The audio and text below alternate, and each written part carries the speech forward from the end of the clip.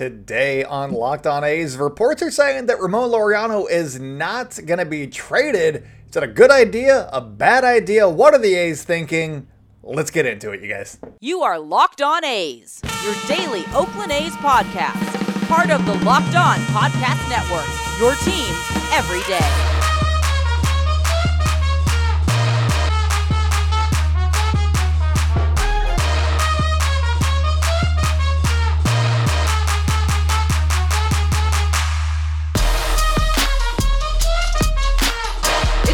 For Locked On A's, stepping to the mic, it's your host, Jason Burke. How's it going, A's fans? And welcome to episode 521 of the Locked On A's podcast, part of the Locked On Podcast Network, your team every day. I am your host, noted baseball fan Jason Burke, and on today's show, we're talking about Ramon Laureano not being on the trade market, reportedly, so we'll get into that. And then later on, in the third segment, we're going to be talking about Joe Wheeland, the A's new minor league signee, and how he kind of fits into the A's plans. So that's what we got coming up for you guys today. But before we get into anything, thank you so much for making Locked On A's your first listen of the day. We are free and available on all platforms, including on YouTube. If you're on YouTube, and if you're not on YouTube, go to YouTube. And then when you're on YouTube, subscribe to the channel. We're trying to get to 1,000 subs by opening day. And opening day is not that far away. So mash subscribe. And then also like and comment below. If you don't know what to comment, just say, so good at baseball, so handsome. That's all I need. Tell me how wonderful you think the show is. There you go. And by doing that, you help the podcast grow and find other A's fans like yourself. So if you like the show, it's a nice way to get other people to do it. If you don't want to go talk to people, I don't. I do this and then I record and I post it. And then I'm like, all right, cool. I'm done talking with people today. And I just really talked at people. So if you like doing that, just comment below. And that's how you spread the word. Anyways, let's get into today's show. Ramon Laureano is apparently not on the trade block for the A's, which might be surprising if you listen to anybody who talks about the A's that's not from the area. They're like, oh yeah, they trade everybody because they're trying to slash payroll and do this and do that.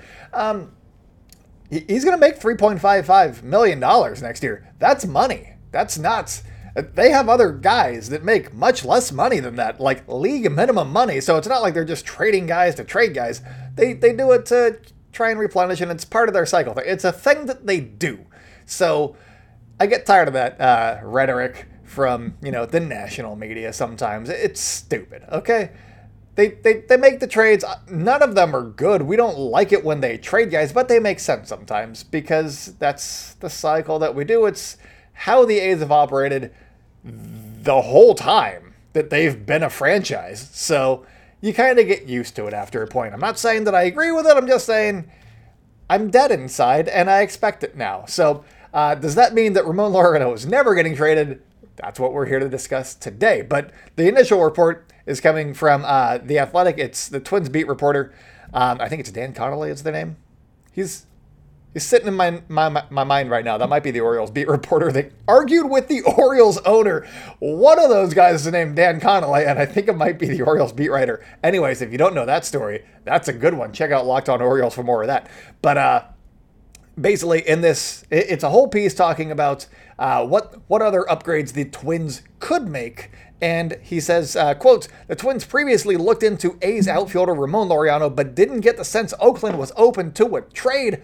End quote. So that is what everybody is basing the Ramon Laureano is not on the trade block stuff on, is that quote in this article about the Twins.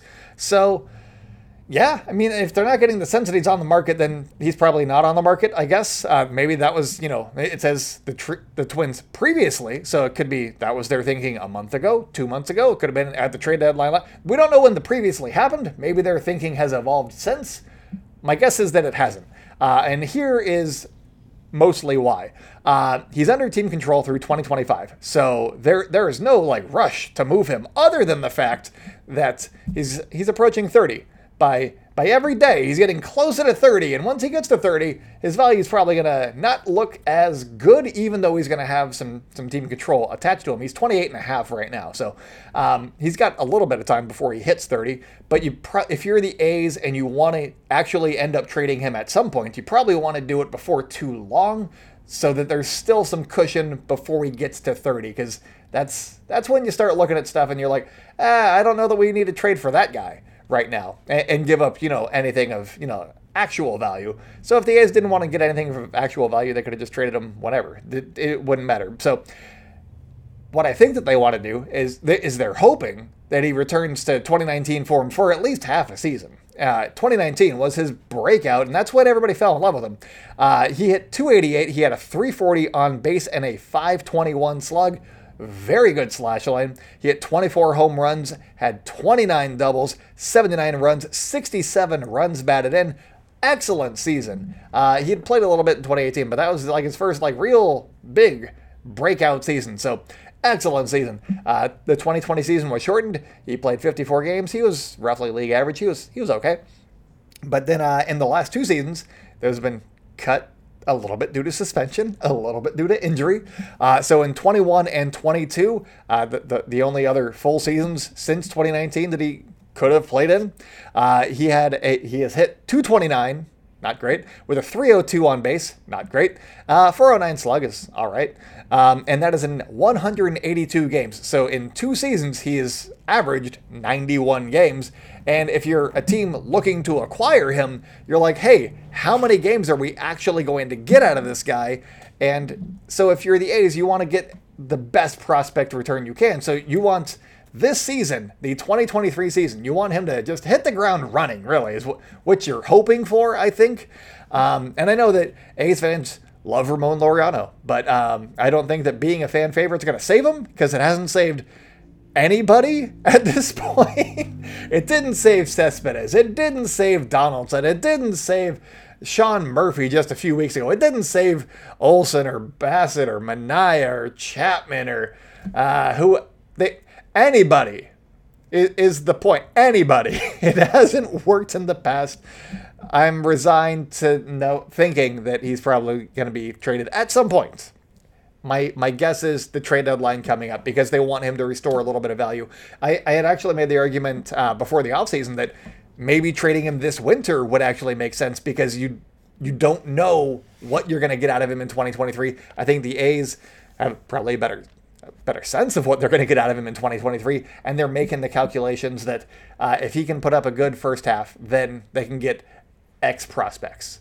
And that's what's going on here. It's not that he's unavailable, it's that he's unavailable right now because of previous performance and the offers that they would expect to be getting for that performance for a 91 game a season player who's hitting 229 with a 302 on base and is striking out 27% of the time. So that's kind of where the calculations come in, I think, for the A's.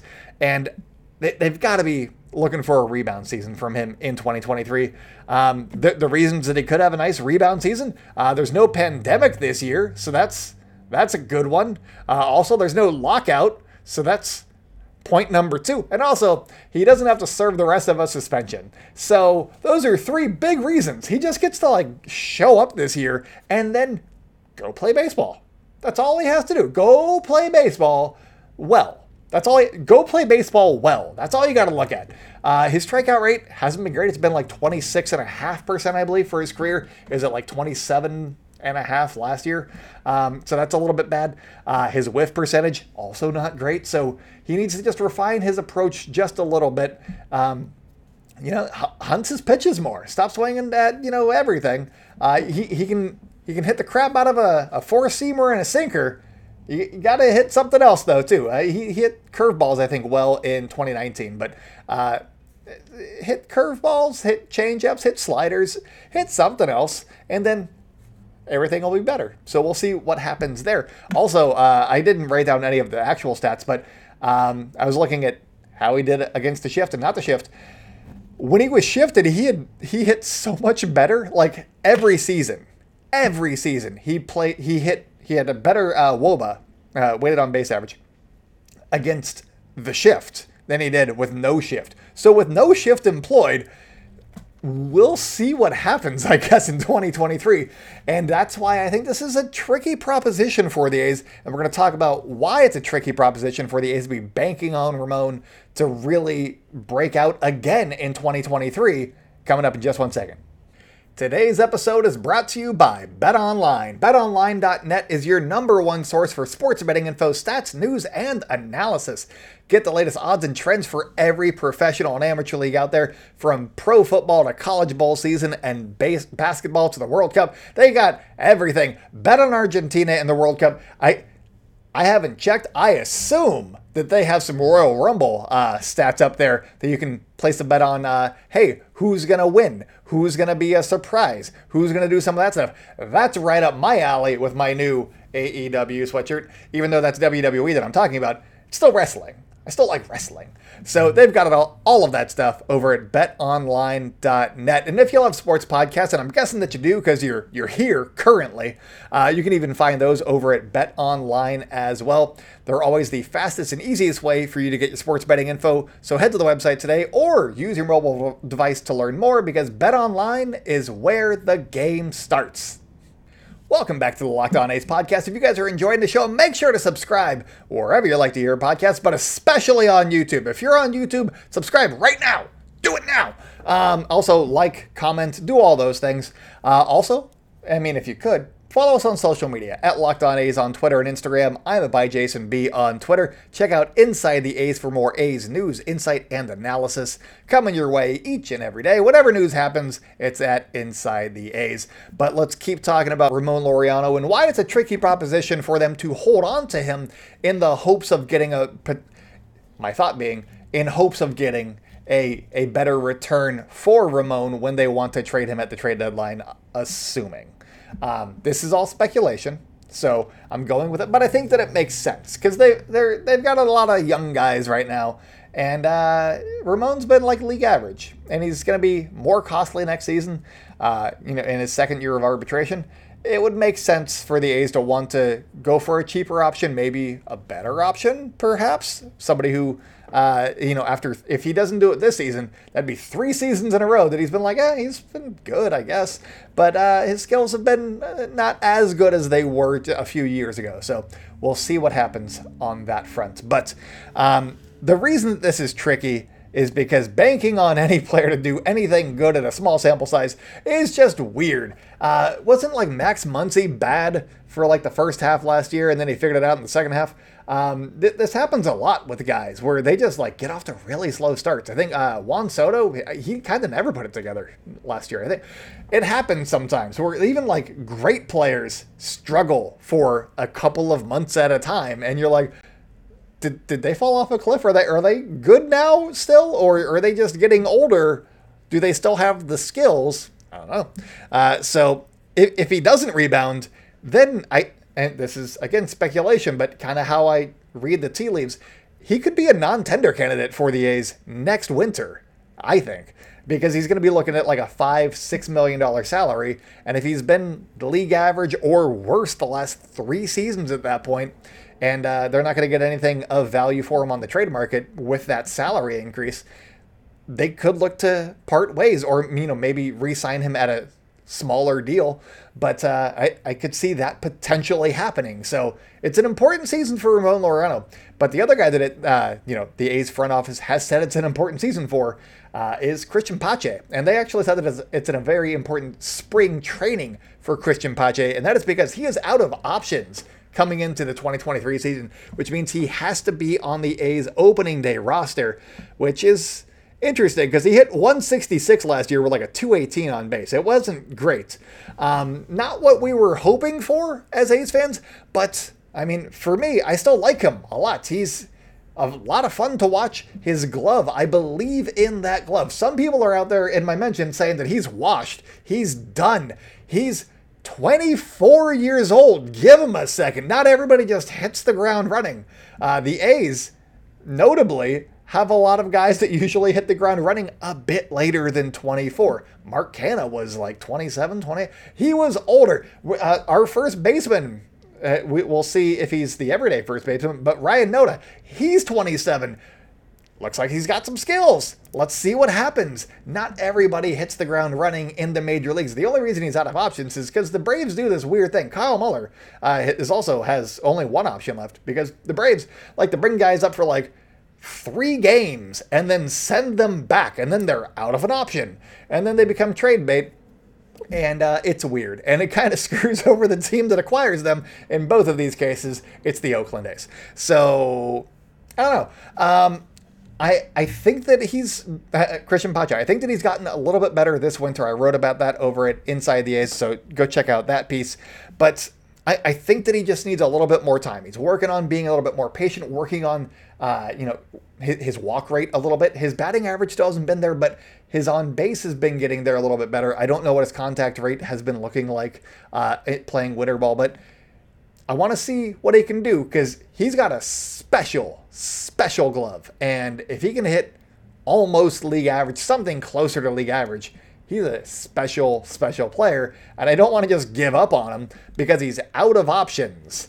And that's why keeping Ramon Laureano is a tricky proposition because there might not be room for both of these guys on the roster. I think that I can make a roster where they both fit and they'd be fine, but I mean, maybe the A's want to be cutthroat because they have on their roster currently, they got Seth Brown, Tony Kemp, Aledmus Diaz, Esteury Ruiz, and Ramon Laureano. Those are 5 guys that can already play in the outfield. 3 of those guys are probably going to be there a lot, like Seth Brown.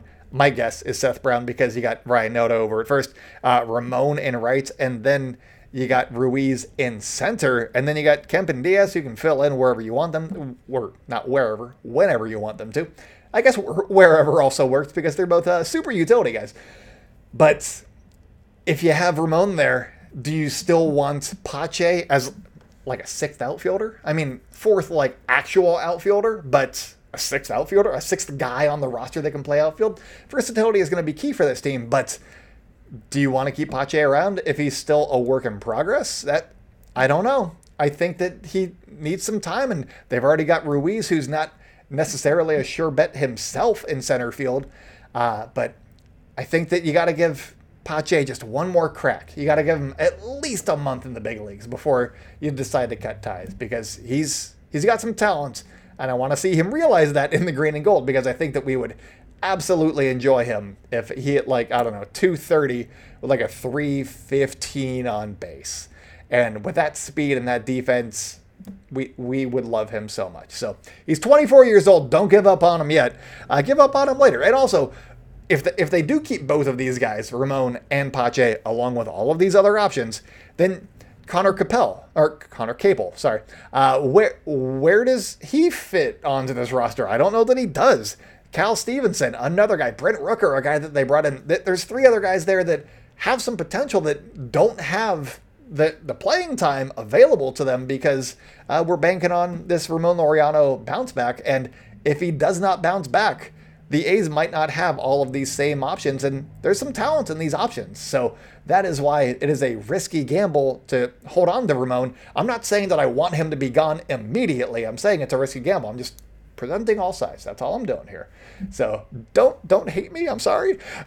Anyways, coming up, we're talking about Joe Wheeland and how he could fit with the A's in 2023. Stay locked in, you guys. Welcome back to the Locked On A's podcast. If you guys are enjoying the show, make sure to subscribe wherever you like to hear podcasts. Subscribe to our YouTube channel. We're trying to get to 1,000 before opening day. And, pitchers and catchers report soon. And then before you know it, it is opening day. So you may as well just do it now. Stop putting it off. Just subscribe to the channel now. Also, make sure to follow us on social media at Locked On A's on Twitter and Instagram. I'm at ByJasonB on Twitter. And check out Inside the A's for more A's news, insight, and analysis. When news happens, it's at Inside the A's. So go do that stuff. Anyways, let's talk about Joe Wheeland, and that is how you say it, even though it looks like Weiland, like Scott Weiland, the Melody Man, which is a deep cut. That is a song from that is a lyric from a Limp Bizkit song, talking about the guy. Oh God, what band was? He's in Velvet Revolver, but he was in another band too. Scott Weiland. I don't know. He may have some troubling stuff. Anyways, Joe Wheeland. It's spelled the same way, pronounced differently. Joe Wheeland. He was drafted in 2008 by the Texas Rangers. He was traded over to the Padres at some point, and he made his debut with the Padres in 2012. He was also involved in a trade going to the Dodgers that sent Matt Kemp over to the Padres and Yasmani Grandal over to the Dodgers. Big deal. He was part of it. So, yeah, he's claim to fame. He was involved in that trade. He also has made stops since the 2016 season, I believe. I think it was 2017 on in Japan, Korea, and the independent leagues. So he has been around a lot of places, and he's had some success. Not like he hasn't been posting huge numbers, not huge strikeout rates. He hasn't had like sterling ERAs, but he's been bouncing around. He's going to be 33, and I believe in a couple of days. So happy birthday, Joe Wieland. But he did sign with the Tampa Bay Rays last May, and I mean, now that he's with the A's do this a lot, seemingly every winter, which may feel... maybe it's more of a feeling than what they actually do, but it feels like they get somebody that the Rays found first, and they were like, nah, he's not it. And then they released him, and the A's were like, maybe this guy's it. We'll see. I remember Jamie Schultz being one of those guys, and I was very invested in Jamie Schultz, I believe in 2020. And he didn't get called up. So, oh well. And then last year, Brent Honeywell, they traded for him. He was hurt. That sucked. It didn't suck. It sucked for him. I still like Brent Honeywell. He's now with the Padres. Good for him. But anyways, he signed with Tampa Bay last May, and in AAA he got into 12 or not 12 games. He threw 12 innings. He had a 3 ERA, a 1.25 WHIP.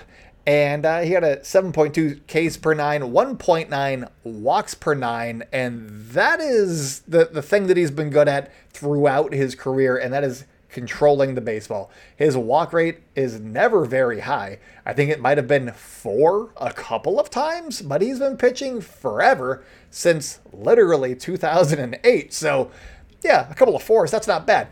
He's usually right around like 3.2, maybe like a 2.5. So gotta love that aspect of this edition. When he was pitching, and this is, again, a long time ago, and StatCast hasn't really been around that long, but in 2015, he has some StatCast numbers, and that's the only season that he has StatCast numbers for. He was hitting 91 he was averaging 91 with his fastball. He also had a circle change and a knuckle curve. I assume that he has a slider at this point because the slider is the dominant pitch in baseball, so I assume that he's added one of those by now. We'll see. So not a super hard thrower, but seems like a control guy. The A's like control guys. Yusmeiro Petit was a control guy. He was also 95th percentile in extension, so that's something. Maybe that 91 really sneaks up on you because of that 95th percentile extension. Maybe it's 95. Maybe. I don't know. So not a lot of stuff to get excited about here, but there's something here, I think. And I think at the very least, he could be a guy that gets brought up to eat innings when the bullpen's gassed. I think that he could be that guy out of the bullpen. Just throw him in. We're going to need, 4 innings from you today, and then we send you back down to the minors. One of those kinds of situations to give the bullpen an extra day of rest. He might pitch really well and deserve more time, or he might just have to wear a game. But I think that is what I'm seeing from Joe Wieland at 33 right now. And hey, all it takes is one outing to really change people's perceptions of you. So Joe Wieland, come on down. I'm excited to see what happens here.